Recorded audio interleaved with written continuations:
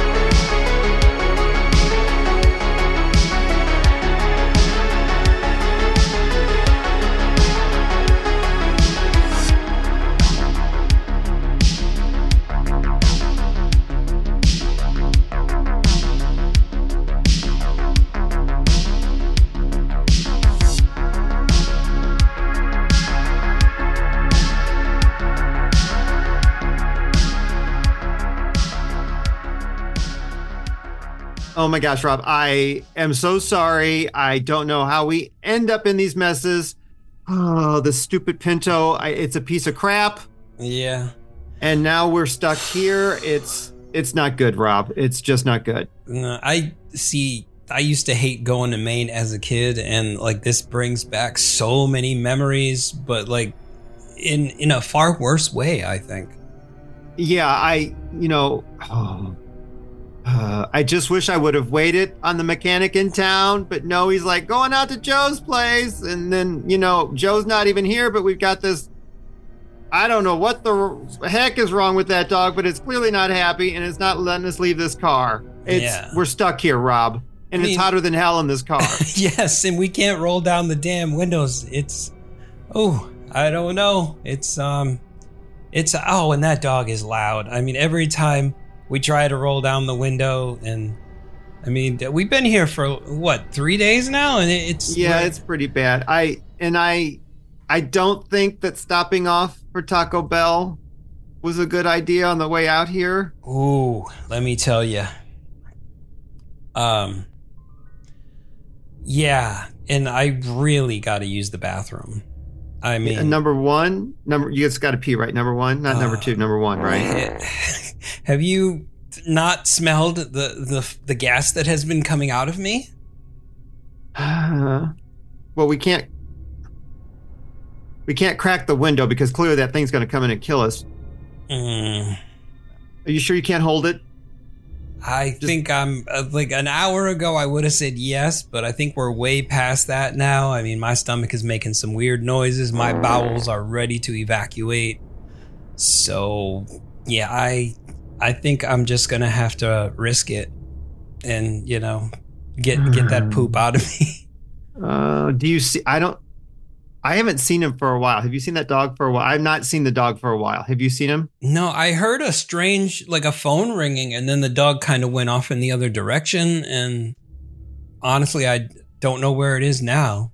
Well, after that last attack, I don't even know if we can get the door open. Just, you know what? Just get the door open and just kind of, just drop trowel and just kind of squat out there, and I'll keep watch. You think? Like, man. What else are you going to do? The glove box? I mean, we don't have much more options here. I mean, I could take a dump in this Taco Bell bag. You're not going to do that. No, okay. You're not going to do that. Well, I do not want people to find us dead like a week from now in our underwear with shit in a Taco Bell bag. No, that's not happening here. I'll just keep watch. Okay. All right. Let's try to open the door as silently as possible. This car sucks. As silently as possible, and I will keep watch. Okay. Yeah, man. I can't hold it anymore. I mean, that's fine. Yeah, just get yourself ready. Get in a position. Oh. Just do your duty, and then get back in the car. Like just as fast as you can. Okay. Wow. And see, now I'm trying to take a shit, and I'm getting images of this dog like biting my nutsack off. No, don't think. No, just do. Don't think. Just do. Okay. Let's. Let me. All right. Ah! Oh my God. He was like right there. He was right there. Oh my God, Rob, are you okay? He scared the shit out of me, man. Oh, thank God. Okay, close the door.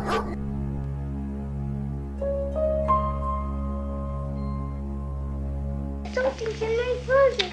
There's no such thing as real monsters. I saw him really. He has yellow eyes, and he has teeth, and he made sounds. What kind of sound? Did you fix it? No, I don't have the tools. Damn this car.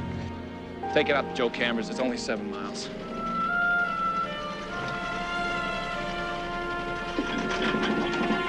I think we've arrived, Hatter. Yeah, but is anybody home? Hello? Cujo!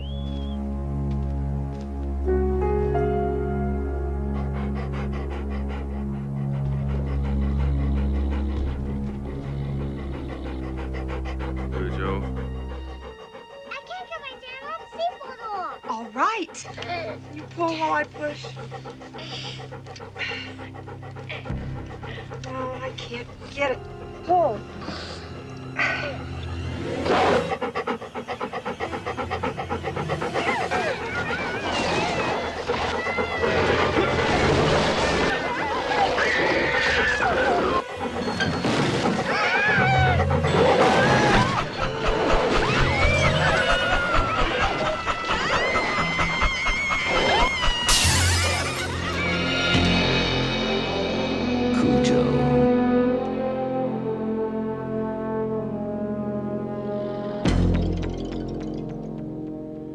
Welcome back, all you listeners of the Midnight Mass Creature Cast.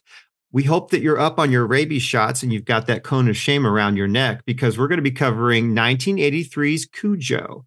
It's rated R with a one-time of 1 hour and 33 minutes. I'm your co-host, Mark, and I'm joined by the ever awesome. I'm Rob, and I got to say, it is great to be here once again talking movies with you, my friend. The last couple of weeks has been insane, and I missed it, and it feels good to be back.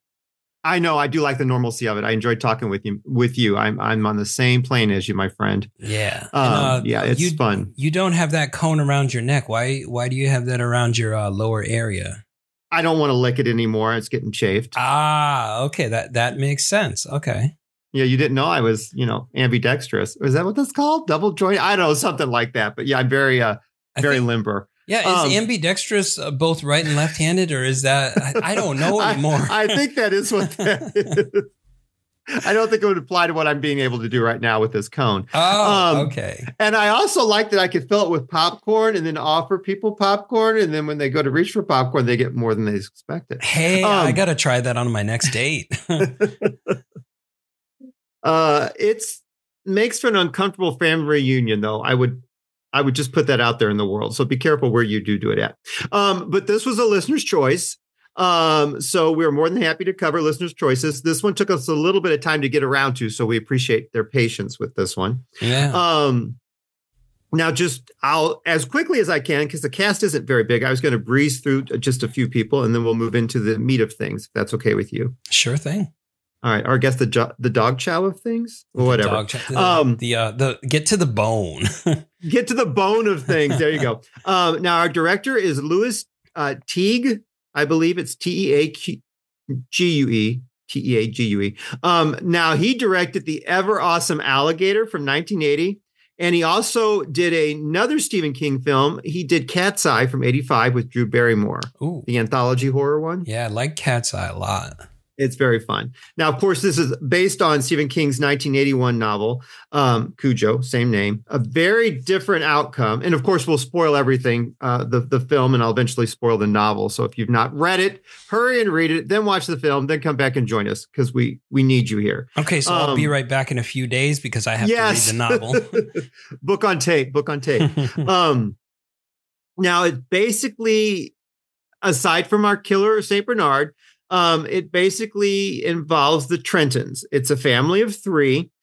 Our dad is Vic, and that's Daniel Hugh Kelly. The film that I'd recommend seeing of his is The Good Son from 93. Ooh, it had Macaulay a very Culkin. and Elijah Woods. So you've seen that? Yes, I have. I love that movie. I love like creepy killer kid movies, and that one is like chef's kiss for me. I love that one. That's that is it's like the truth about children, you know. It is. They're creepy. It is. They're scary. And manipulative as all heck. Yes. Yeah. Now he's married to Donna, who is played by the ever awesome lifelong friend of the show, Dee Wallace. Now, just real quick, I would recommend Wes Craven's The Hills Have Eyes. And then if you want to check out other films we've covered by her, we did The Howling from 81 and The Frighteners from 96. Those are very good Dee Wallace films, I would say. High recommends. Right. And in The Frighteners, she seemed to kind of age in reverse. It's very interesting. I really recommend The Frighteners. It's the most anti-Dee Wallace role I think I've ever seen her play. Absolutely. Yeah. Because she's usually kind of like the Polly Purebred, you know, the very motherly type. And Yes, especially in this one too. But she is kind of she's kind of a badass in this film because she's cheating on her husband. True that. And then their son is Danny Pintaro, I believe it's how you pronounce it, Pintauro. And probably I'm going to say most people will know him from his character is Jonathan on Who's the Boss, which ran from 1984 to 1992, which starred Tony Danza and Alyssa Milano. See, I only remember Alyssa Milano and Tony Danza. I mean, I was going to say I only remember Tony Danza. Yeah, but it's like hugest, biggest crush on Alyssa Milano. Tony Danza. Oh, I'm sorry. I was speaking for myself. Now, I don't want to get us way off on a tangent, but what's the Alyssa Milano vampire movie? Do you know what I'm talking about? I probably have seen it, but my. It's like when she decided that she didn't want people to think she was a little girl anymore. Mm-hmm. Yeah. Do you know what I'm talking about? Yeah, because, she got naked in it. Or I mean, topless at least. A lot, yeah. But it's such a goofy movie. I mean, it's so weird. It's something vampire, is it? And I can't even remember the name of it. You know what? I just watched it not that long ago because I talked about it on my account. Mark in a movie, by the way. It's Embrace of the Vampire. That I was right. Embrace of the Vampire from 95. But if you're interested in Alyssa Milano, that's one for you folks. Unfortunately, there was supposed to be a sequel where Tony Danza was going to kind of be in a racy vampire, one that never came to play. Are you serious or? No, but God, Rob, I wish that so much. No, that's not serious at all, but I do want that. Now in the movie though, Cujo, back to Cujo, we have a woodworker named Steve Kemp, who's portrayed by Christopher Stone, who was also in The Howling with his then wife, Dee Wallace Stone. They were actually married from 1980 to 1995 until he passed away in October. Okay, yeah, I thought he looked familiar, and I didn't remember him from The Howling, but now that you say that, that's where I saw him. Correct. He was her husband in The Howling, actually. Okay. Yes, not her lover, as he is in this film. He did more than work wood in this movie. Right. The turns have tabled. Right. Now, what I find interesting in the film is the juxtaposition between the two families, because there's also the Camber family, and that's made up of Joe, the kind of freelance mechanic, and that's Ed Lauder. I would recommend checking out Magic from 1978, the Anthony Hopkins film about the ventriloquist dummy. Very creepy if you've not seen that one. It also has Anne Margaret in it. And then he's married to Charity, and I'm going to butcher this actress's name, which is a shame because she's a great actress. I think it's Kailani Lee. It's Kaiulani, and then Lee, Lee. She was in The Fan. With that because I can't pronounce her name either. Yeah, she was in The Fan from 81. It's a slasher with Lauren Bacall, and then she was also in The World According to Garp, which has Robin Williams in it. Okay, yeah, that sounded. I thought that was Robin Williams. Yeah. Mm-hmm. And then oh my gosh, Third Rock from the Sun. Oh my gosh, I'm going insane. Oh my gosh. he's transgendered in the film. What is his name? And he was also in Raising Cain. Oh my gosh. Wow. I don't know. John Lithgow. John Lithgow is also in it. I love The World According to Garp. It's a very good film. I highly recommend that. Harry and the Hendersons, John Lithgow. Oh, yes. Harry and the Hendersons. Yes. And then they have a son named Brett. Now, Brett, I must talk about Brett because the actor is Billy Jacoby, but later he became Billy Jane, Jayne. But as Billy Jacoby, this guy, for a very brief period of time, did a ton of really cool horror movies. In 81, he was in X-Ray with Barbie Benton, and then he did Bloody Birthday with Julie Brown, the kind of the MTV comedian. Downtown Julie Brown. Not Downtown Julie Brown, but the other MTV Julie Brown. She had the song "The Homecoming Queen's Got a Gun." I didn't see. Never. She was in it. Earth Girls Are Easy with Gina Davis. No, I thought that was the same Downtown Julie Brown. No, one's African American and the other one is Caucasian. Oh, the one I'm talking about is Caucasian. Okay. Yeah. And then in 82, he was in The Beastmaster with Tanya Roberts and Mark Singer. And he was also in Superstition from 82, which I might actually make you do that one with me because it's a slasher, but it's very definitely supernatural. So Okay. I might kind of sneak that in there on us. Yeah, that's fine. Hey, if you want to do Beastmaster, I think we can do that one too. Oh, I love Tanya Roberts. And then he also did Nightmares from 83. So he did like 5 really solid like horror films. So I want to definitely talk about him. While we're on the subject of like this other family's children, I thought they had more than one kid. Didn't you see all those kids hanging out like in the introduction to Cujo, where little Tad is afraid of the dog, but all the kids are playing and stuff, and I was like, what the hell's going on? How many children do these people have? Oh, they're probably neighbor kids, I'm guessing. Oh, okay. Because I didn't even think of that. I was like, wait a minute, where did all those kids go? And like, why is there they're only probably one? Neighbor kids hanging out with Brett. Okay. Is my guess. So just real quickly, in my mind, there's like a Scream Queen trifecta with Jamie Lee Curtis, Dee Wallace, and then Barbara Crampton. Okay, I can see that. Yeah, it just real quick, because whenever I think of horror movie people, like actresses I think of doing a lot of horror, I think of those 3 ladies, and I love all of them very much. But anyway, okay, I can move on. I just want to say.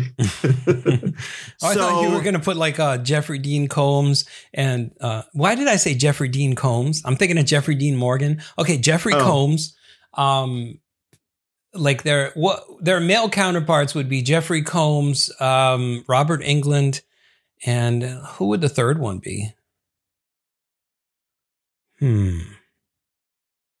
Are you still there? For horror? Yeah, I'm trying to think. For horror, I don't know. I don't really scream. I don't. Gosh, Rob. Bruce Campbell. Bruce. Oh yeah. Oh my Campbell. gosh. Yeah, you have to say Bruce Campbell. Yeah. Yeah, that so would be I'm sorry. Who'd pick, you say? yeah. Bruce Campbell, Jeffrey Combs, and Robert Englund. Yeah, that would be a good trifecta. Yeah. It's funny that I don't know if you had to, but I had to think of them, whereas these 3 ladies just like rolled off my tongue. Like, yeah, I had to put some thought into it because I could not find my third pick. I was like, damn, who would make the third? But of course it would have to be Bruce Campbell. Yeah.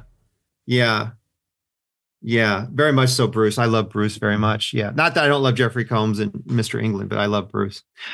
Okay. So our film opens with basically a bunny is in a little hutch, and we have Cujo, our Saint Bernard, and he's kind of chasing the little bunny, and he loses the bunny inside of basically almost like a little opening of like a little like underground kind of cave thing. And unfortunately, Cujo's not letting up on the little bunny, and he keeps sticking his head inside there. Well, his barking draws the attention of the little bats that were sleeping overhead, and he gets bit on the nose by a bat that apparently had rabies. Yeah. And it's like that whole thing, the little rabbit hole, it's like bigger on the inside.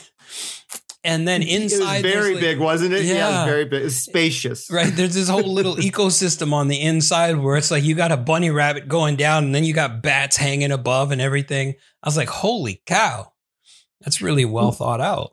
Now, I also hope the bunny's okay. I didn't want the bunny to get rabies too. I wonder, bunny.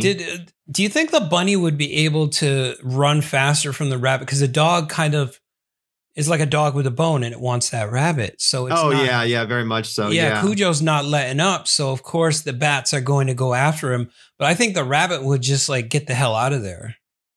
Well, or is that the origin story for Bunnicula? If anyone's familiar at all with the children's book Bunnicula. I'm not familiar with that, but that sounds amazing. Yeah, I think if I'm not mistaken, I think he drained carrots of their juice. I think.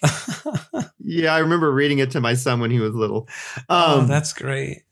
Now, real quick, John Carpenter was approached to do this and he turned it down. My goodness. But later he did Christine the same year. Huh.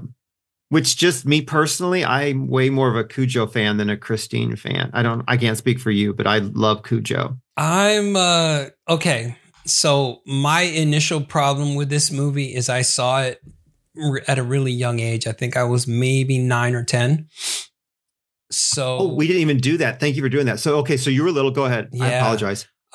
So I probably saw this in 85, 84, 85, something like that. And I didn't understand it. Like I thought the dog was possessed by a devil or something that, it went into that little hole and that was like a gateway to hell. And then a spirit came out. I like where you went with this. So you made it like the devil dog. Yeah. I didn't think of rabies, man. I was just like, that dog is possessed by an evil spirit or something. That's great. So yeah. And I hadn't seen this movie since then. And upon watching it again, I felt really, really bad for the dog.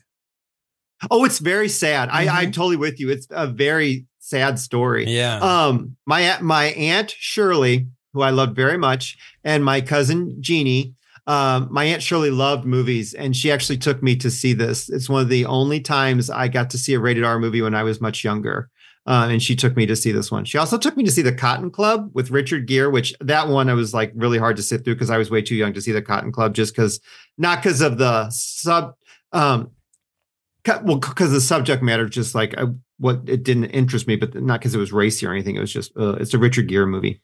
But anyway, yeah, no, I loved this one immediately, and I always have loved it. And apparently, Stephen King feels that out of everybody, including Kathy Bates, that Dee Wallace has given him the best performance of any of his female characters that he's written in this movie. Wow. Well, she's pretty damn amazing. She like knocks out the park, I think. Dee does. And especially, well, I don't know if it's just kids being kids and annoying, but like little Tad, man, wow. I felt like a parent just wanting to like strangle him when he was crying in the car and everything. I was like, shut up, you little brat. Yeah. Well, he was so little, he couldn't read yet. And his mom would have to basically feed him the lines. Oh, okay. He was so little. Yeah. I thought he did an incredibly good job. Mm-hmm. Yeah. Okay. We're still off on a tangent here. Okay. So, so speaking of Tad, the next scene we have at the, Trenton's home, and Tad is trying desperately to get into his bed, but he's got to turn the light off and then get into that bed and avoid like making any contact with the creepy closet that he's so afraid of. Yeah, the closet monster. Yeah, which I can totally relate to that. And then this is where we meet Vic and Donna, his parents, Dee and Daniel. Come in and they tuck him into bed. Fortunately, Dad sleeps shirtless, except I want to see Dad with a beard because I'm not sure what I think of the actor yet. But they both come in and they tuck him in and everything. And then, Dad's trying to convince him there's no more monsters, and they give him an over-the-hill teddy bear. Mm-hmm. Which his idea of an over-the-hill teddy bear and mine are two different things, I think. Yeah, like my idea of an over-the-hill teddy bear would look a lot like Cujo. Oh, see, mine would look like kind of John Goodman. Oh, really? Okay, so you're thinking in a different direction. I'm thinking of something that like a teddy bear that's, been through the washing machine one too many times. Gotcha. And I'm thinking mine's probably had too many beers. John Goodman on Roseanne. Yeah. Yeah. Well, anyway, so the next morning, Taz blocked his door with all the stuff from the inside and everything. which I guess, or would it be from probably stuff from the outside the room? Because if you're afraid of the closet, you're going to, yeah. But anyway, he's I thought such that was a cute. small kid. Like, how the hell did he do all that stuff? Don't ask too many questions. Yeah, Rob. right. Just take it with a grain. Yeah.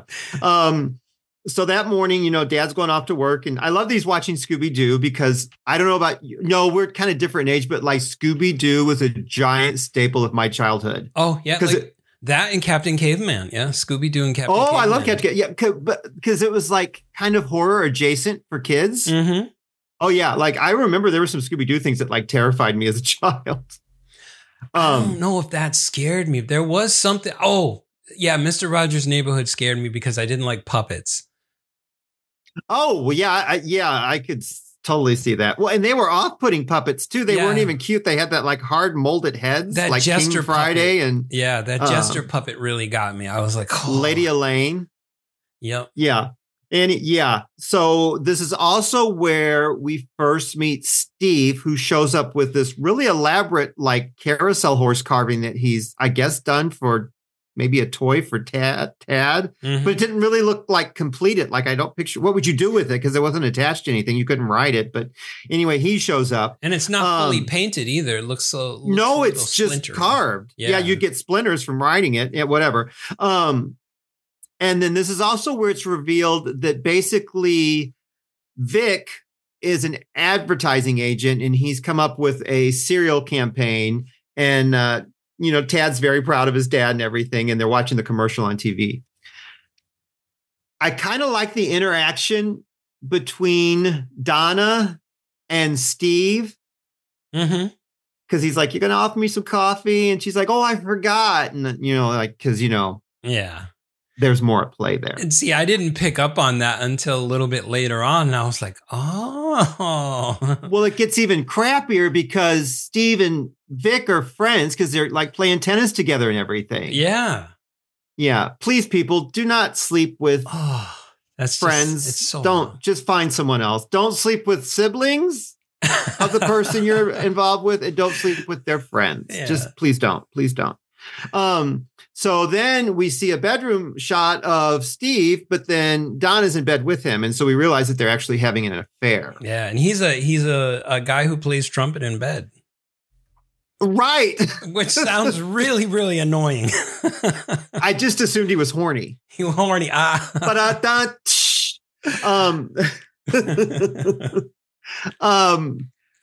But yeah, so, and then that night, dinner is very awkward between the couple.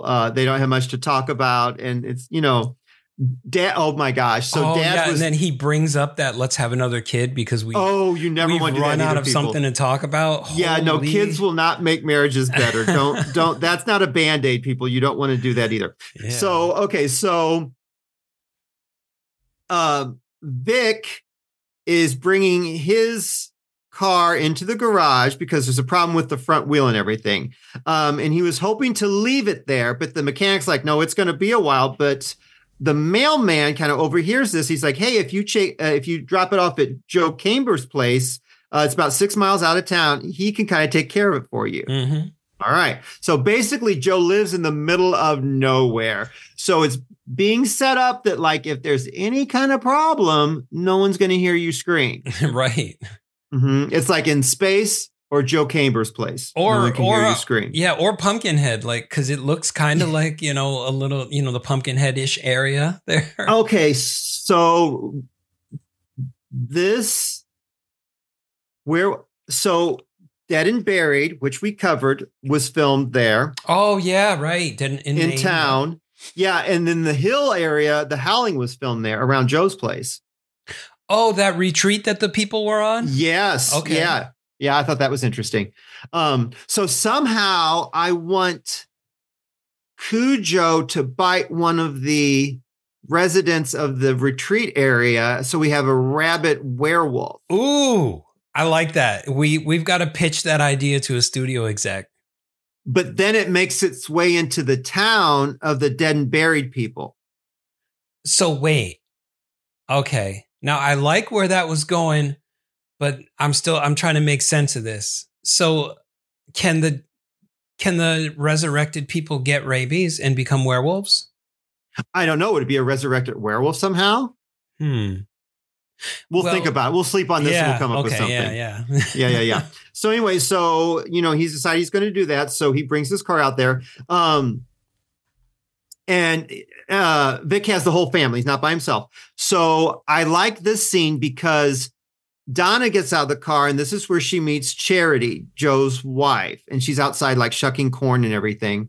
And she's sweet, but she seems very like almost what you would think like when you think of abused spouses, like she's very reserved and she's not very forthcoming with anything. Yeah. She offers her a drink, but then she just kind of like retreats away. Mm-hmm. Well, we're also introduced to Cujo by means of Donna. I'm going to do that. Donna and Tad meeting him. And then Donna's kind of freaked out because here's this giant, St. Bernard coming towards her like little kid. Mm-hmm. But then Brett, the boy who owns Cujo, he's like, oh no, he's sweet. He never hurt anybody. And then, Tad's bonding with the dog and everything. And that's where we see the big old claw or bite mark on Cujo's nose. Yeah, she spies it. Yeah, she kind of gets that little, that like look on her face, like, well, what's up with that? And then the two men actually take the car off for like a little test drive to see what's going on, mm-hmm. with the car. So that evening, Vic, being the good dad that he is, he's, like walking around the room and everything, reassuring Tad there's nothing wrong with the bedroom and everything. Didn't he make out that entire like book report thing on a piece of paper? Yeah, that he could.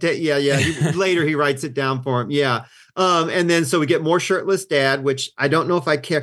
I will say this, though. If I look like that, I can't speak for Rob. If I look like that shirtless, I would walk around shirtless a lot, too. I mean, he had a very nice flat, there's no meat on his body. He's pretty much body fatless free. Yeah, I would walk around like that, too. If I was not, I mean, I'm not like super large, but I'm a little doughy. So, if I was cut like that, I would probably, go to the beach and take my shirt off. Yeah. I would go to Walgreens and take my shirt. I would take my shirt off everywhere until they told me I can no longer do it if I look like that. Put your shirt back on. So anyway, so that night he crawls into bed with Donna and, you could just tell that they're not getting along. There's like this wall up between them. Yeah.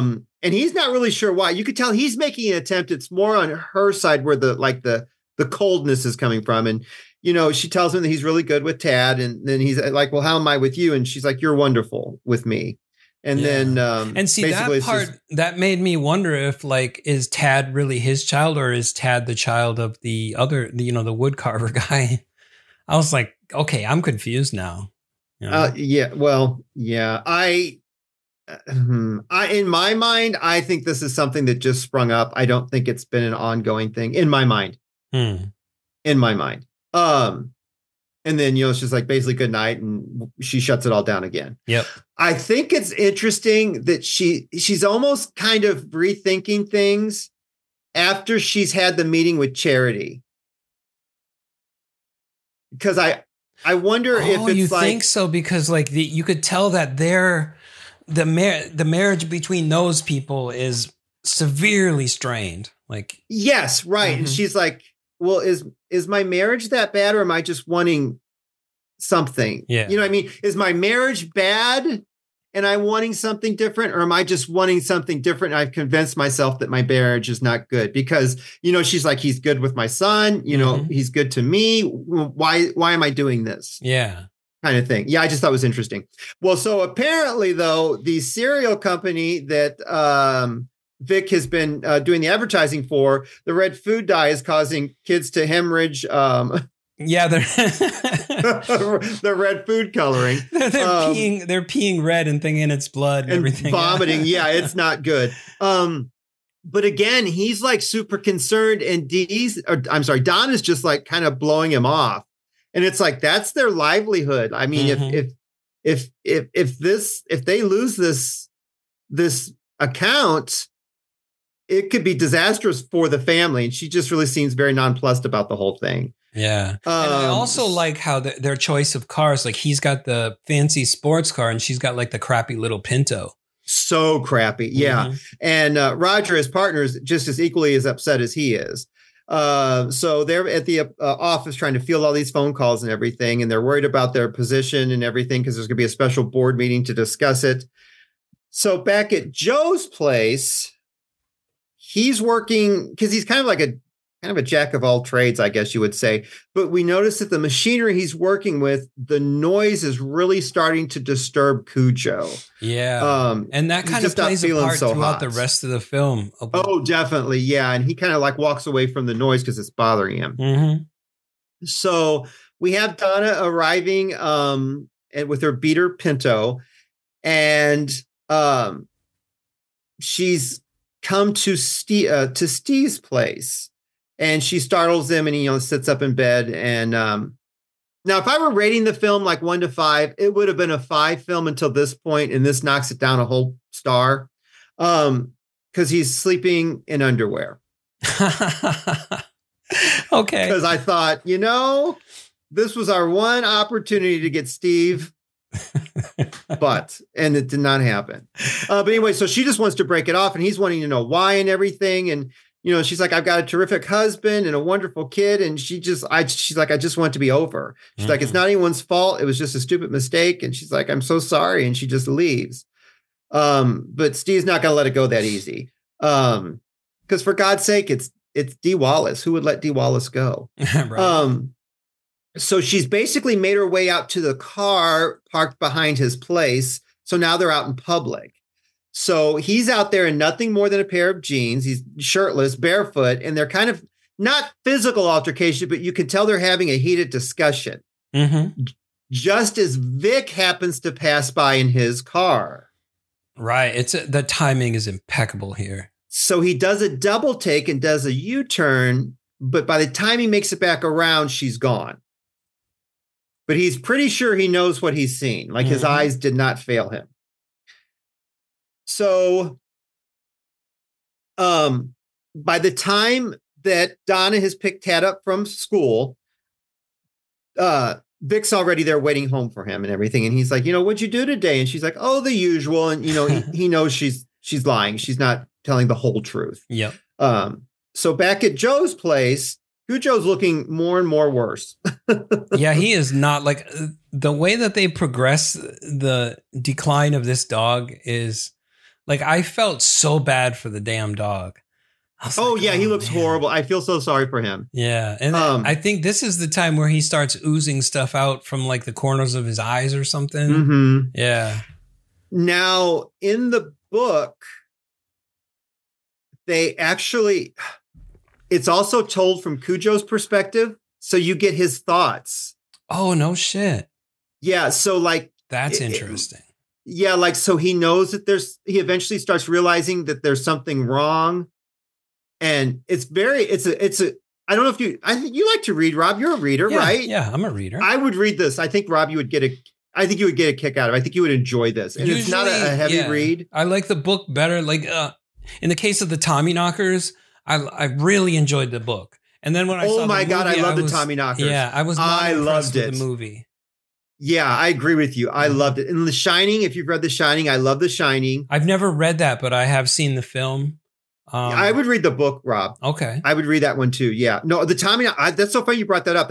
I love the Tommyknockers. That's a really cool premise. Or you know what would be another good movie? The Regulators. I'm not familiar with that one really at all. Well, if you read I think it's a short story. It's not really a short story, but there's 2 parts to it. Like I forget the name of the other part, but The Regulators is basically, so this kid with autism, he goes to some kind of, like he's on a family vacation and they're exploring caves and some kind of like malevolent spirit gets into the kid. And using the kid's imagination, it kind of creates things out of thin air and it like terrorizes this whole neighborhood. You would love it so much, man. Now, it's not a film, though. It's just a book. Correct? Yeah, just a book. Yeah. Is it a short story from like the Four Seasons? Or because he did like lots of books of short stories, or is it just The Realtors? It's the Regulators. Yeah. Regulars. I'm sorry. Is that the name of the book? Yeah, that's the name of the book. Yep. Okay, cool. I'll have to check it out. Yeah, because I do like stuff like that very much so. Yeah.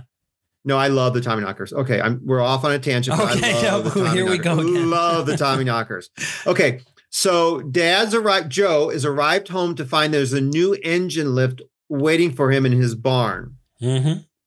He's kind of irate about this because you could tell they don't have a ton of money that, so he goes inside. He's, kind of being jerky to Charity, but she reveals that she's won the lottery. It's basically $5,000 and it'll be arriving in 2 weeks. I put down that Joe's an ass. He's just a jerk. He is. He's a dick. I think, this is my impression that they have a kind of silent abuse going on there. Like he doesn't hit her, but he's very rude to her, and he's kind of like a drunk, loud, boisterous person. I kind of think there probably has been physical at some point.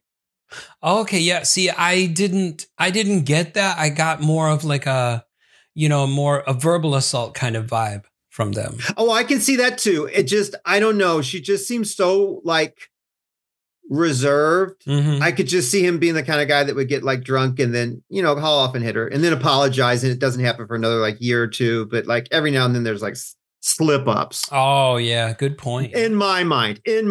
Again, it's all conjecture. Right. Because we don't actually see I just don't like Joe. I don't like his friend. No. Was it Randy? I think it is. But anyway, his name, or is it Randy? I think it is. Gary. I'm so sorry, Gary. Yeah, look at his last name is called Pervier. Yeah, Pervier. He's Pervier. Yeah, but anyway, so she's like, I got you a gift. Now I want to go see my sister in Connecticut, and I'm going to take Brett with me. Yeah, and it's why would that be a gift? Wouldn't that be another gift for him because he gets to have the wife and kid out of the house and he can go do some dumb stuff? Yeah, she's actually later on, she's packing. Oh, she's leaving. Oh, okay. Because she puts the family photo album in there. It's you're not coming back. I didn't notice that. Yeah, she's not coming back. Charity's booking it out of that. Oh, okay, so she's taking the kid and they're done. Yeah. Anyway, okay. So now speaking of Gary Pervier, so we're introduced to him in the very next scene, and they're kind of plotting out what Joe's going to do with his alone time. Mm-hmm. And Cujo's in the kitchen, and it's so loud. They're crushing beer cans, and and then he just gets up and kind of leaves. And then what is it they decide they're going to? It's the 3 Bs: broads, booze, and baseball. Yeah, that right. I had it written down here. Broads, booze, and baseball. Yeah. Yeah. And just really quick, I love that. I think it was Joe was drinking out of the Captain Crook McDonald Land's glass. I didn't see that. Oh, yeah. Because Walt's that's Captain Crook. I did see when Gary was dumping out all his tin cans and stuff, there was McDonald's. There was McDonald's wrappers in one of the things behind him. I was like, oh, shit. I guess McDonald's was sponsoring that. Because nothing says rabid animals like McDonald's. So the next day, Vic arrives to pick up Tad from summer camp.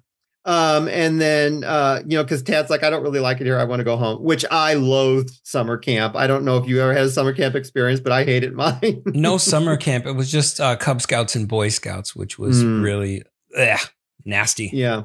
Mine was a summer day, much like Tad. Mine was a summer day camp. I got to go home in the night. But anyway, nice. Yeah. If I had to stay over, I hated this, the sleepovers where it was all cold and we were in some cabin. No, never again.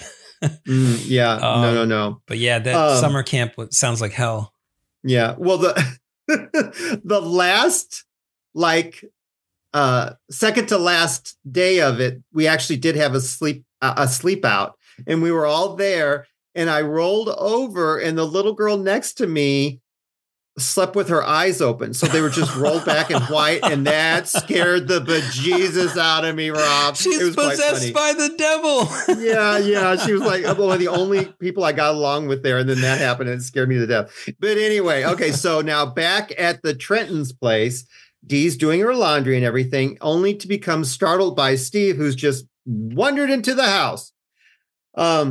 He's got boundary issues. Yeah, clearly. Yes, clearly, because he's sleeping with his friend's wife. He does have boundary issues. Not that it doesn't take two to tango. But anyway, he's dropping off a table he's been working with. And I'm thinking, is it finished or is it just an unfinished wood table, much like that horse you dropped off? He just wanted to show her his wood. That's all. Yeah, I bet he did. But she lies and tells him that Tad's upstairs. And he will not take no for an answer. Like he's all over her and she's like trying to push him off and he's not going to accept, any kind of like pushback from her. He wants what he wants. Well, the altercation results in spilt milk just as Tad and Vic arrive.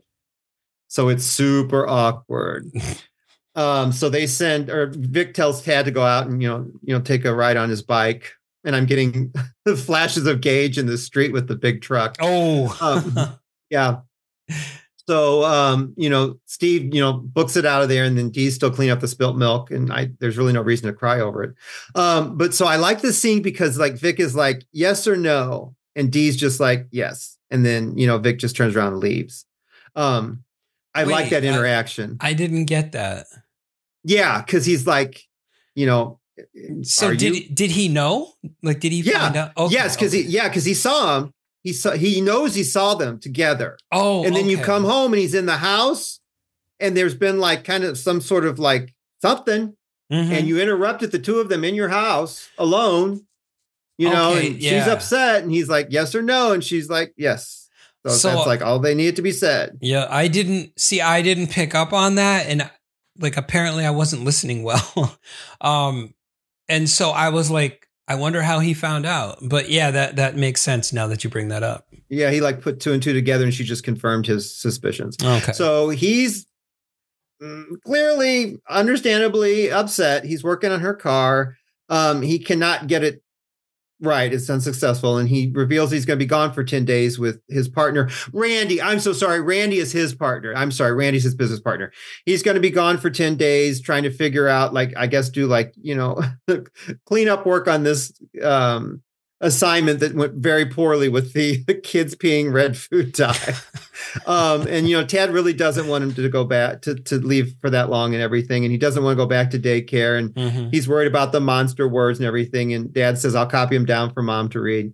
And then it's nap time. So, Dad gives him a big old hug. And he's like, he tells Donna, he's like, I can't fix it. He's like, just take it to Joe's place.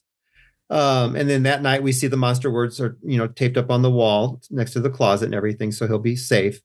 It's a very misty morning at Joe's place and Brett heads out in search of Cujo. I don't know why, but this scene just reminds me of Pet Sematary. I think it's the fog and all that other crap. Yeah, it's just, it has a Pet Sematary feel to it. So now I'm bringing Pet Sematary into this. So, he's calling for Cujo and at first there's nothing, but then you can hear like the sporadic barks of Cujo and then it's like intermixed with almost like whimpers. Yeah. So that draws him further from his house into like the misty, like, wooded area and everything. And then he kind of comes face to face with Cujo, but Cujo's not the same Cujo. He's all growling and everything. And then Brett's confused because that's clearly not how Cujo acts. And then there's a weird like interaction that Cujo just kind of turns and takes off into the mist. Yeah. Which again is a Stephen King movie. And then I want like giant animals to come in or like creatures from another world to come in and attack poor Brett. I was thinking like he's done for, like he's going to get eaten by the dog. No, that didn't happen. He just turned. And again, that's where like the book would come into play where it would be Cujo's thoughts. Like, this is my owner. I can't do this. And you really should read the book. Okay. Yeah, I'm going to have to. I'm going to have to go to the library and pick it up. Yeah. So, Vic's heading off. Tad's unhappy about it. And, Donna's just like, I'll take care of the Pinto. Don't worry about it. And it's a very cold goodbye. Like Vic is just like, I'm out of here. And then, Dee just kind of chases him down and she's like, it's over.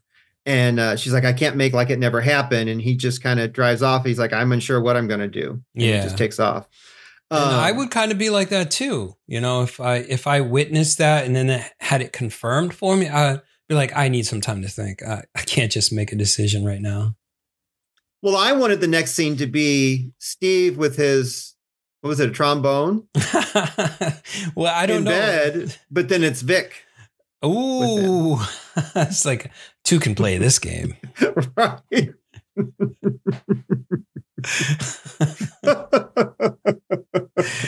Mark's fantasy recut.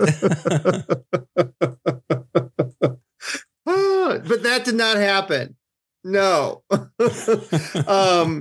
What we do see though is Charity packing, and she, like I said earlier, she's putting that photo album in there, and that's when I'm like, oh, Charity's not coming back from her trip. Mm-hmm. She's gonna stay with her sister. Yeah, but then Brett, and I'm wondering, is she even staying with her sister? Because if you're booking it away from your abusive husband, he's going to come looking for you at your sister's. So you think she found a new man or something? No. I don't think so. I think she's just leaving this relationship. Okay. Because he would come looking for you there. Mm-hmm. So I think this is just going to buy her some time. So anyway, Brett's like, there's something wrong with Cujo, and he wants to tell his dad. And Charity's like, no.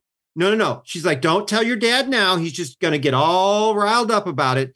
Let's call him from your aunt's place tonight. Yeah. Because that'll give him time to get away from there. She played it smart. She was like, you don't have to tell him there's something wrong. You can ask him how the dog is doing or something like that. Like she played it real slick. Yeah. She's like, just bring it up, like when he's feeding him supper, just see how he's doing. Mm-hmm. Yeah. Because mom's like, that dog is not standing in the way of my freedom.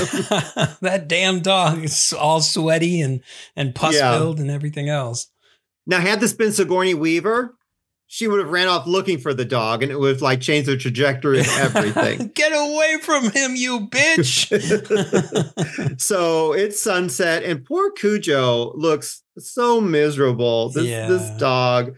Now, like the one dog didn't make it to the end of filming. He actually passed away. I think it was from bloat, I think Walt said. Some dogs weren't St. Bernards that played the dog. Some dogs were male, some were female.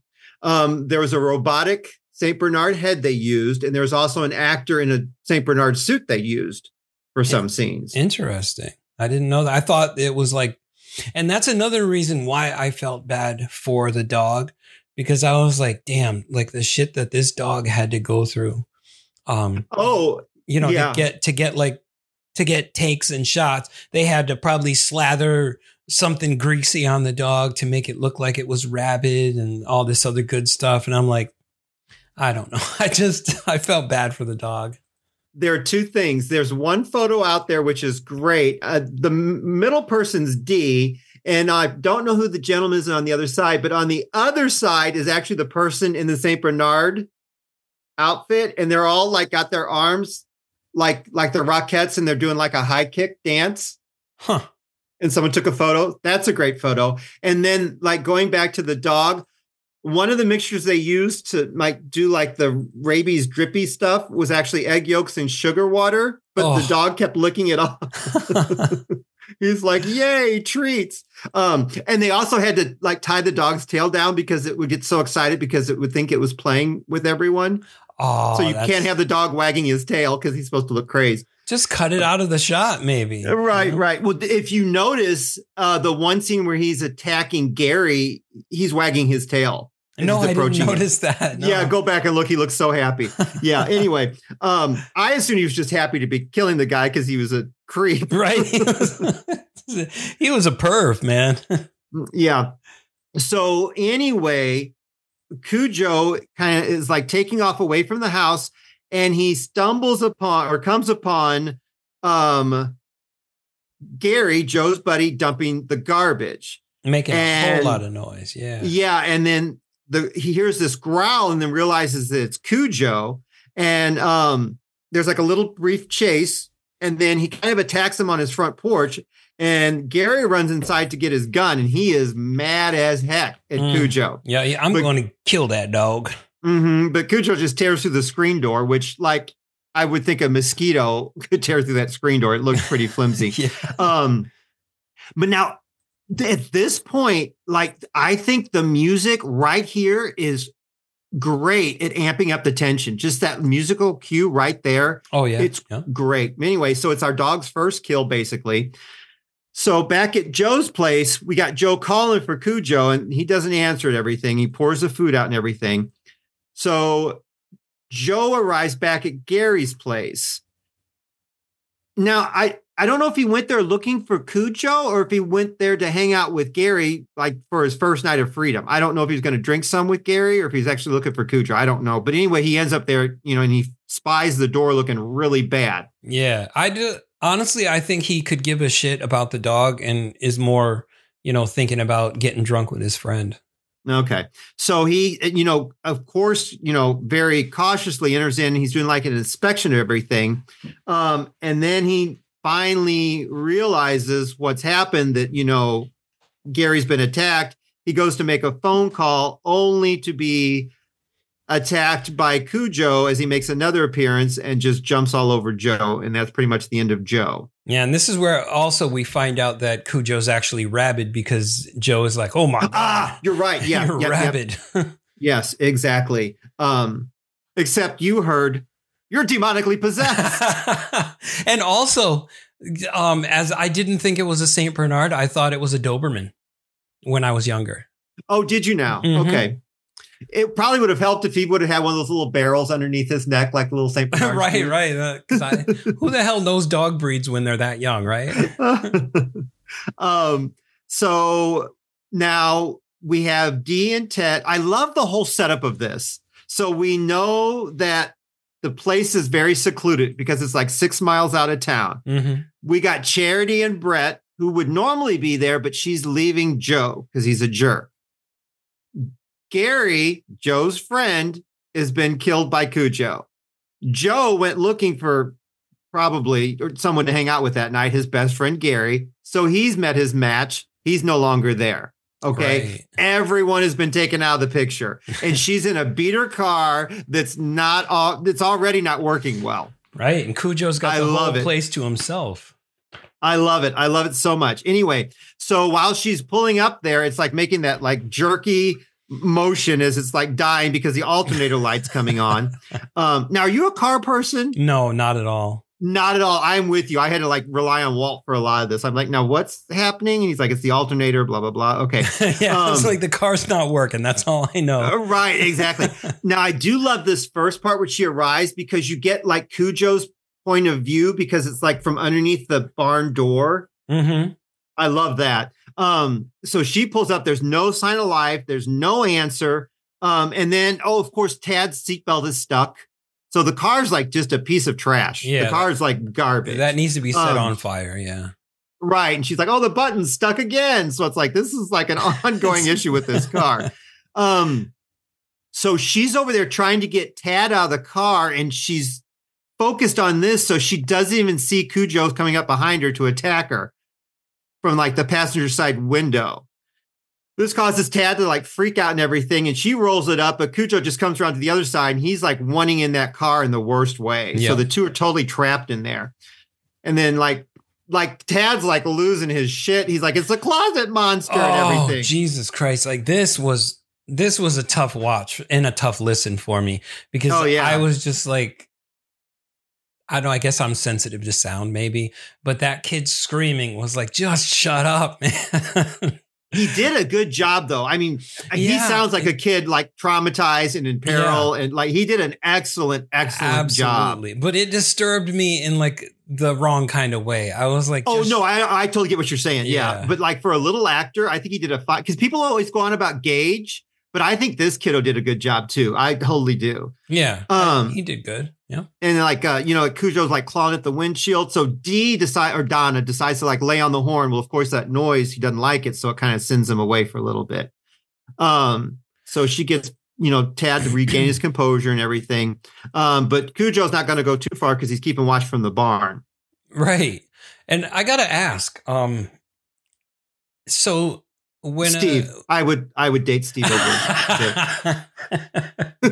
No, go ahead. Okay, aside from that, since Walt knows all this stuff about animals, like when an animal like a dog has rabies, does it like hate noises and does it get all sweaty and like ooze stuff like that? And so you know what? I brought up the noise thing, and I don't remember that he ever actually answered me.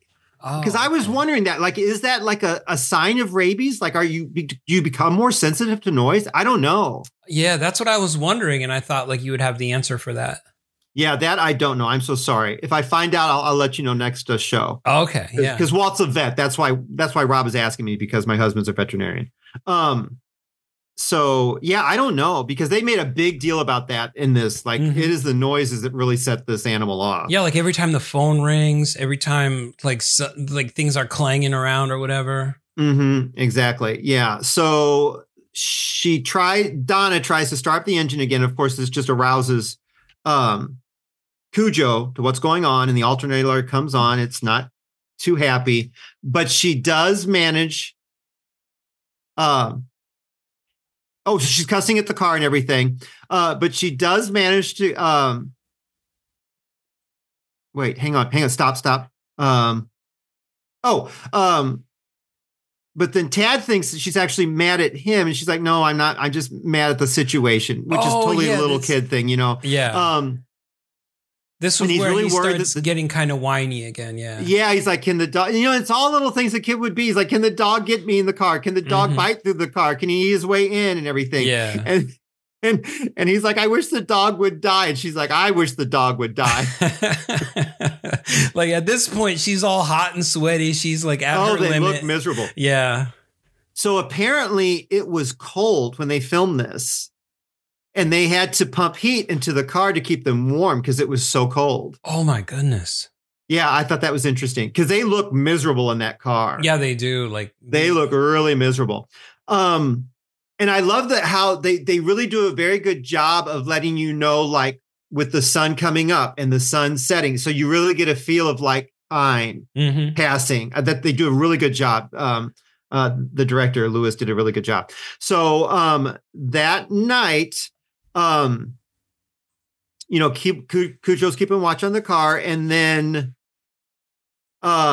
we see that Vic is attempting to reach Donna from the place where he's staying, but he's in the phone booth, but it's going unanswered. She's not picking up. And he's having dinner with Roger and everything. So that night at Joe's place, Tad has to pee, and we see that Cujo has basically settled himself in the front of the car where Donna, for all intents and purposes, can't see him. Yeah, like so he's like right underneath. Yeah, right underneath the car. Yeah, so Tad has to pee.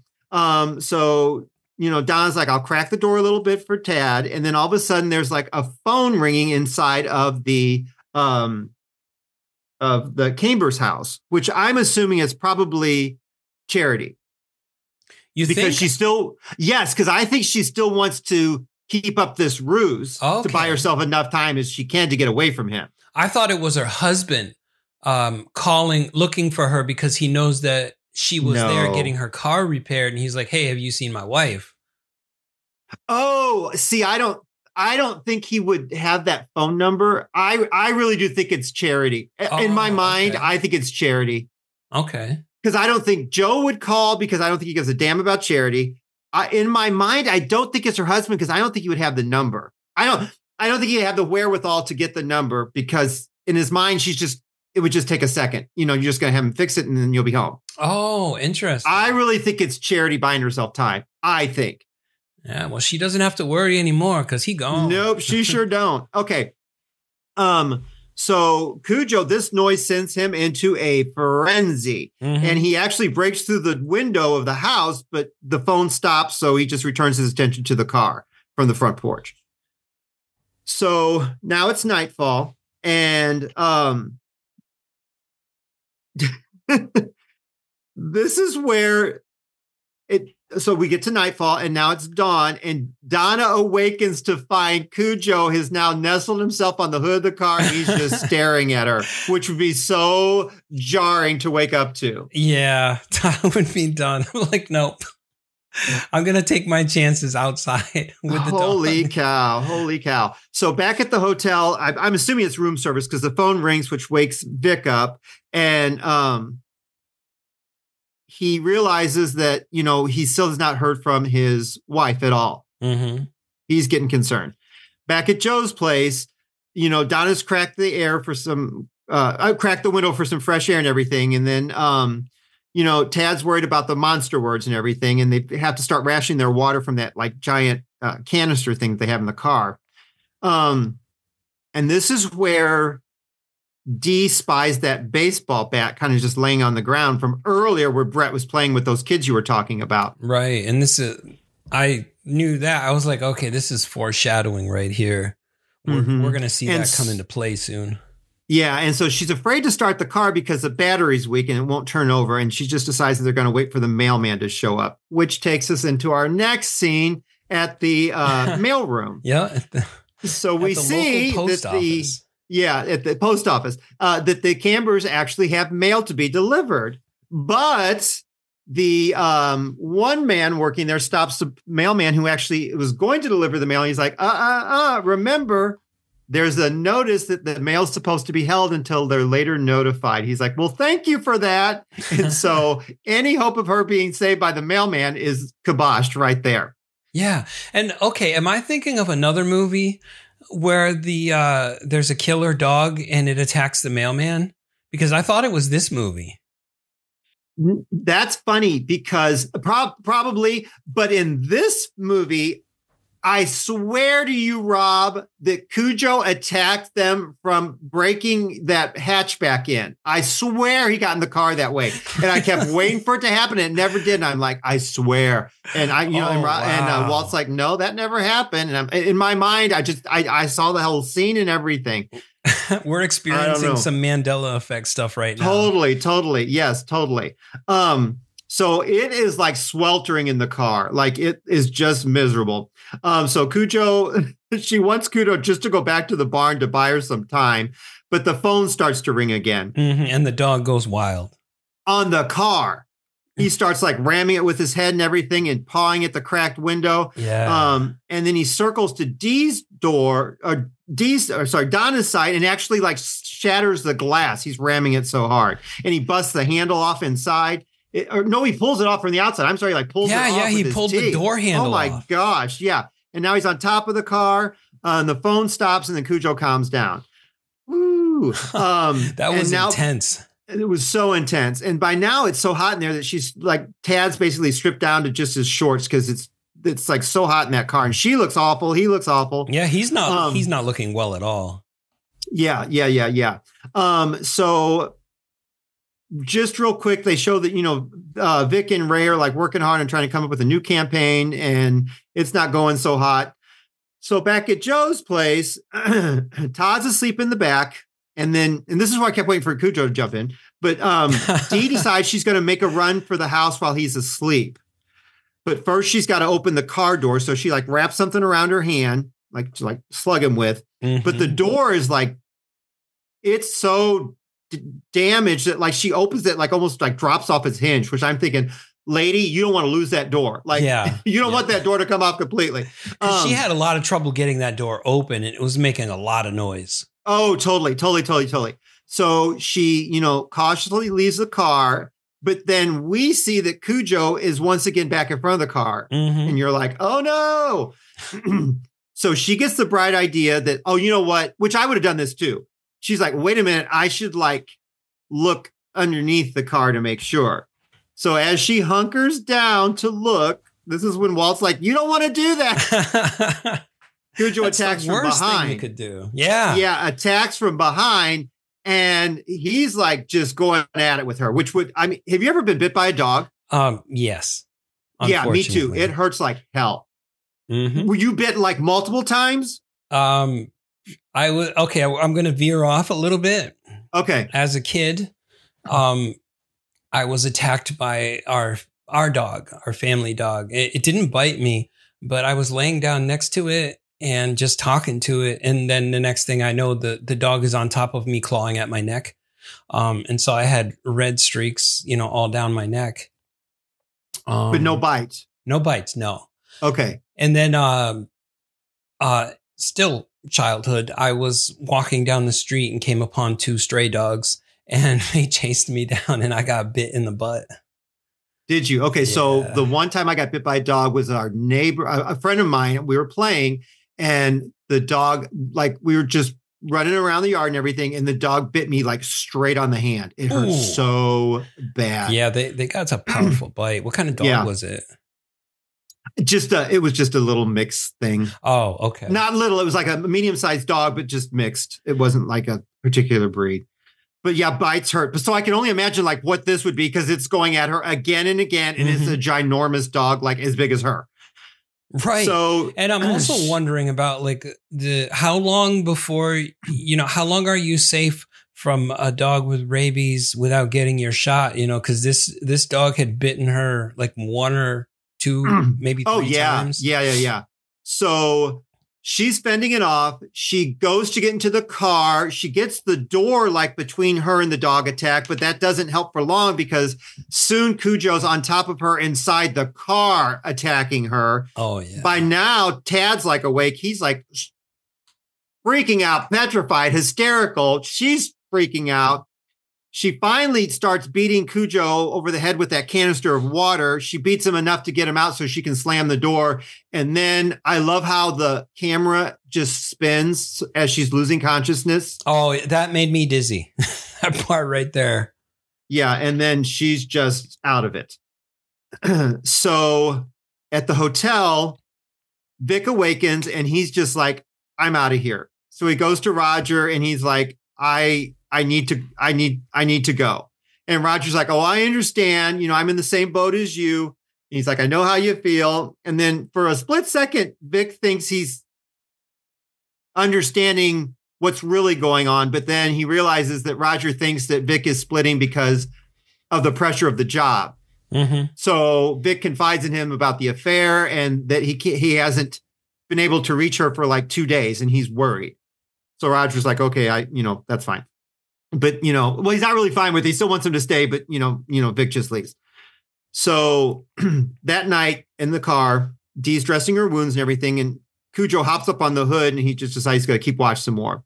And this is where Donna's just like, please, God, get me out of here. Yeah. And is this the part where Tad, I thought he was having an asthma attack, but I guess it was a seizure? It's daybreak. When daybreak happens, okay. Sunlight. Yeah. And he's having like a seizure.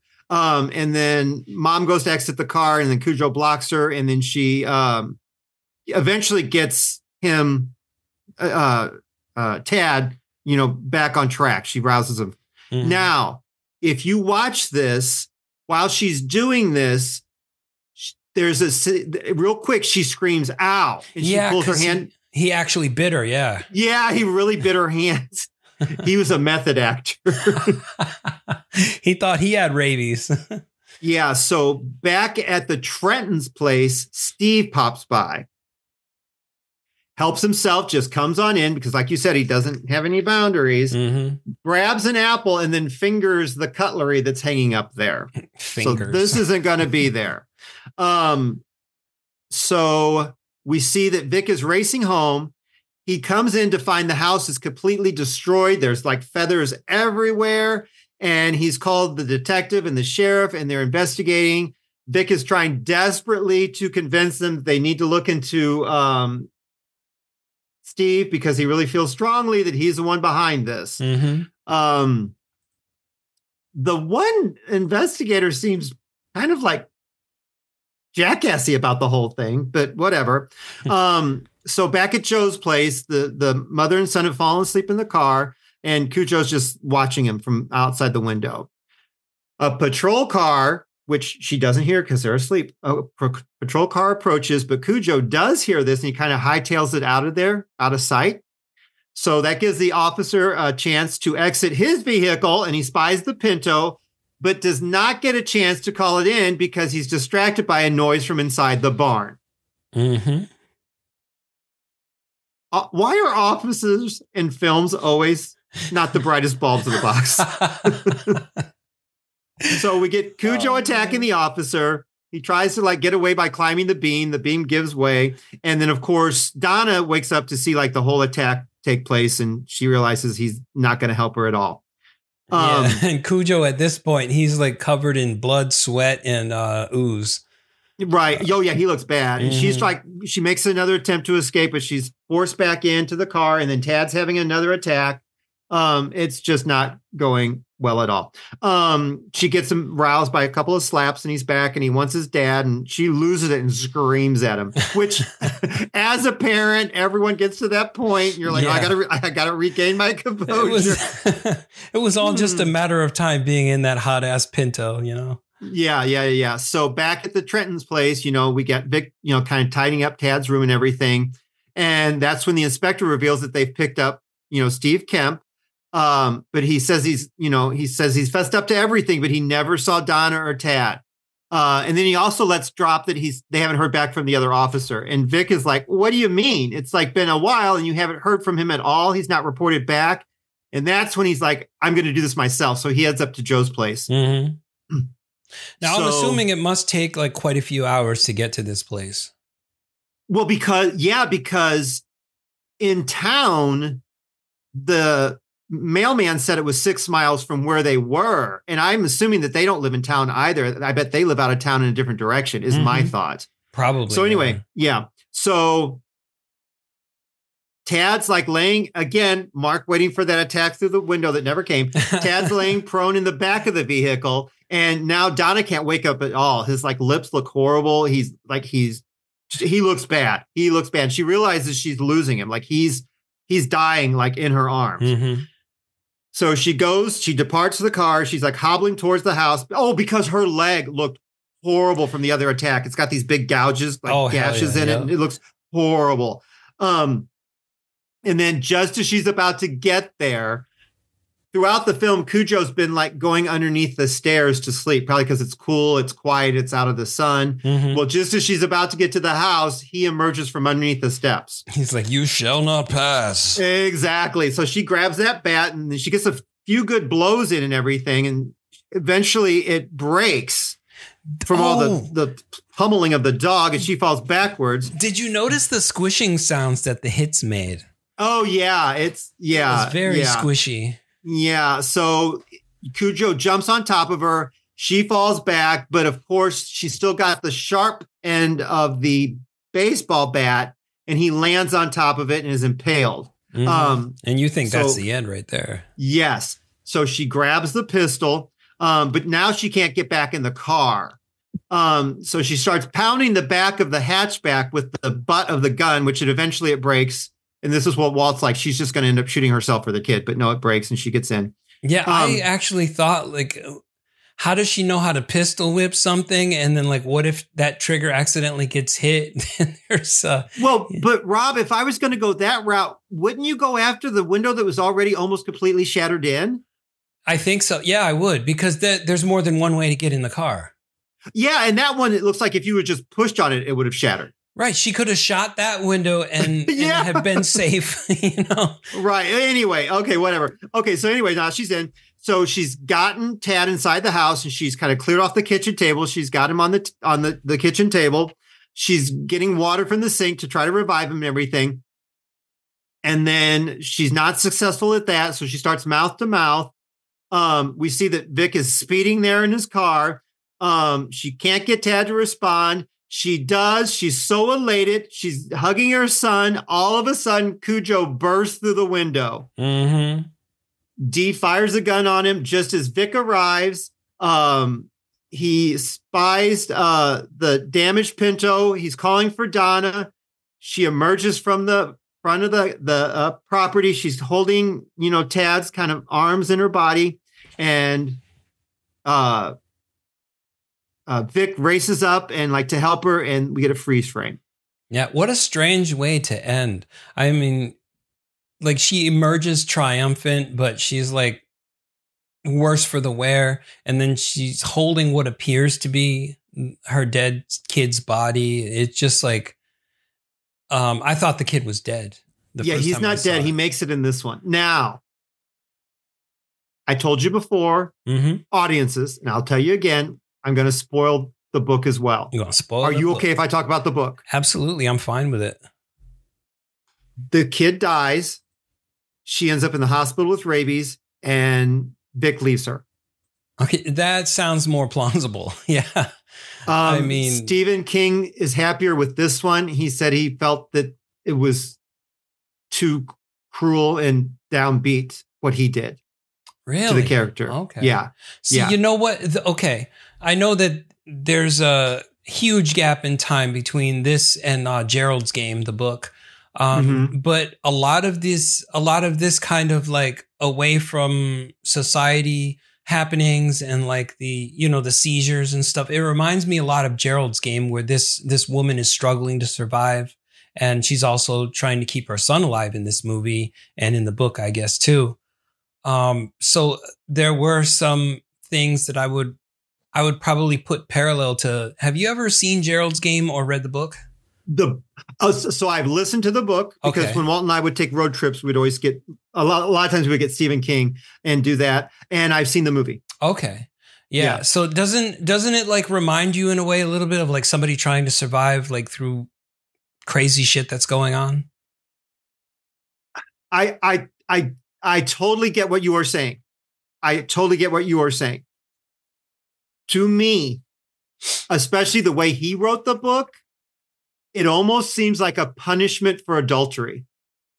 Ooh, you know, I never thought of it like that. I would almost be like, is there something that you need to tell us, Mr. King, about your marriage? Yeah. Which I'm not accusing him of, but like to me, I mean, interesting. And I realized that, like I said earlier before, it takes two to tango. But I mean, if you look at everything that transpires to me in this film, it's so directed more towards this woman than the little boy. Yeah. Yeah. And I'm like, it really was like a punishment for having sex outside of a marriage or from straying from your marriage vows. That's like I'm saying, Rob, I totally 110% get what you're saying. But I have always felt that way about this film, and I can't. Just to me, that's what this is. It's like a really awful Scarlet Letter, like Nathaniel Hawthorne's Scarlet Letter. It's like an even worse play on that. Yeah, I would rather have to wear the Scarlet Letter, right? Yeah, on my jock strap. Yeah. Oh man, yeah. See, I never thought of it like that, but this is like the ultimate punishment for a woman committing adultery. Wow. Because if you think about it, Steve gets away scot-free, really. I mean, he gets picked up by the police, but it takes two to tango. But it's like you've lost. If you go by the book, you've lost your child. You have rabies. Yeah. So you've got to go through all that pain. You were attacked by a dog. That's painful as heck. Yeah. The trauma of losing your child, the trauma of the dog attack, going through all the rabies shots and stuff. You've lost your husband. Yeah. You've lost pretty much kind of everything. But in a way, it's like, I think maybe not that it is well-deserved, but it might not be to that extent. But like actions have consequences. So they do, but maybe, a divorce or well, sometimes the universe, sometimes, or, working it out. Sometimes the universe hands you like tasty treats, and then other times, like when it rains, it pours, Yeah, this was extreme to me. But yeah, so I do get what you're saying. I do. But in me, Mark, that's the only way I can view this. And more so the book. I'm like, this is the ultimate cautionary tale about straying outside of marriage. Yeah. I think if I had read the book, for women. I would see it that way too if I had read the book, because the book seems like insane. Yeah. So Rob, did you enjoy the movie? I did, but not in the same way that I enjoy most. because I kept feeling really bad for the dog. So You do, because he is the cause for all this, but it's almost like Frankenstein's mom's creation. You know what I mean? Like, because like a victim of circumstances. You know, it's out of his control. The dog, got attacked by a bat, contracted rabies, can't really help himself. So it's just, I wouldn't even say the dog is malevolent. It's just that, the dog is, because rabies like makes you do crazy shit. Right. So yeah, and just also the actor portraying the dog, the dog, but them putting stuff on the dog and having the dog do these things. I felt really, really bad for the dog. I think a lot of it, you have to realize that it's acting, and a lot of things is done with cuts and film. It's like tricks and magic. So it's not like he was hurt. Yeah. I know what I mean? Anytime there's an animal, it's just like really, it gets me on a different level. Gotcha. And I'm not negating what you're saying. I just, it's like the magic of film kind of thing, if that makes any sense. Yeah. It's not like an Italian movie where they're actually like skinning things. Oh, shit. What was I going to say? Oh, so to me, this falls in like, and I love like animal attack films. Like and this is totally an animal attack. Like, when something goes wrong with nature or whatever, and they're like, they're going to get people. That's what this is. I love animal attack movies. Would you recommend this for listeners of the podcast? Yeah, but despite my feelings toward it, as it not being like really, I'm not really excited about it. But it's fun to talk about. So I would. Yeah. Gotcha. Okay. Now with me, this is probably one of my more favorite Stephen King films. I love this film. I think it's very well executed. The screenplay is very well written. The actors are like incredible, like the little boy and D, because it really pretty much hinges on their performances, are amazing. The tension, I think, is just amped and up and kept there. Yeah. It's very, very, there really aren't plot holes that you can like punch in it. It's very well done. As far as a creature feature, if you're going to throw in like animal attack films in that category, then yes, it is a creature feature.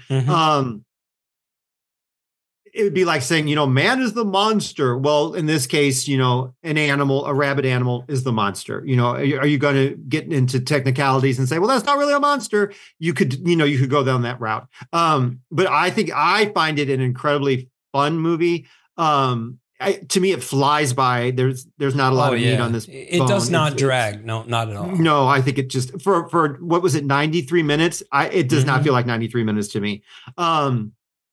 I would highly recommend anyone checking this out. If you're Dee Wallace fans, if you are Stephen King fans, I think you will walk away from this thoroughly entertained and pleased with the time you spent with it. As far as getting male butt, you'll be so disappointed. There's no Dee Wallace butt. There's. I would not want to see that. No, she's like, it's like Debbie Harry. Like I can't. Oh yeah, I can't do that. I can't do that. I can't. No, not D. I think I would feel weird like seeing her nude. No, yeah, no, that's what I mean. I can't, and not in a bad way. I like, there's just there's certain people I'm like, I can't do that. I just can't. So having said all that, is there anything more you want to say about Cujo? This interesting thing that Stephen King doesn't even remember writing this story. Oh yeah, no, he was kind of like so much out there. Yeah, so much in a drunken haze, I guess, that he doesn't even remember writing the book. Yeah. So remember to spay and neuter your pets. Yeah. Don't have them chasing rabbits. Right. So the next time that we get together, we're going to be doing The Void. And we're bouncing all the way up to 2016, but we feel it's got to be worth it. Folks. Yeah, gotta love that Lovecraft like style of horror. Yeah, I think it's really fun. So if you want to reach us, I am always lurking on the dark regions of the Instagram over at Midnight Mass Creature Cast. Mm-hmm. So make your requests. Mark is tired of the booby bots, so probably cut that out. Yes. I never get butt bots. I don't know why. Just booby bots. Booby bots. We always sincerely appreciate you joining us because the more the scarier. Mm-hmm. Until next time, we hope that you stay spooky. Certainly. Should we bark? That's for Cujo. Instead of doing like the spooky noise, I'll do a bark.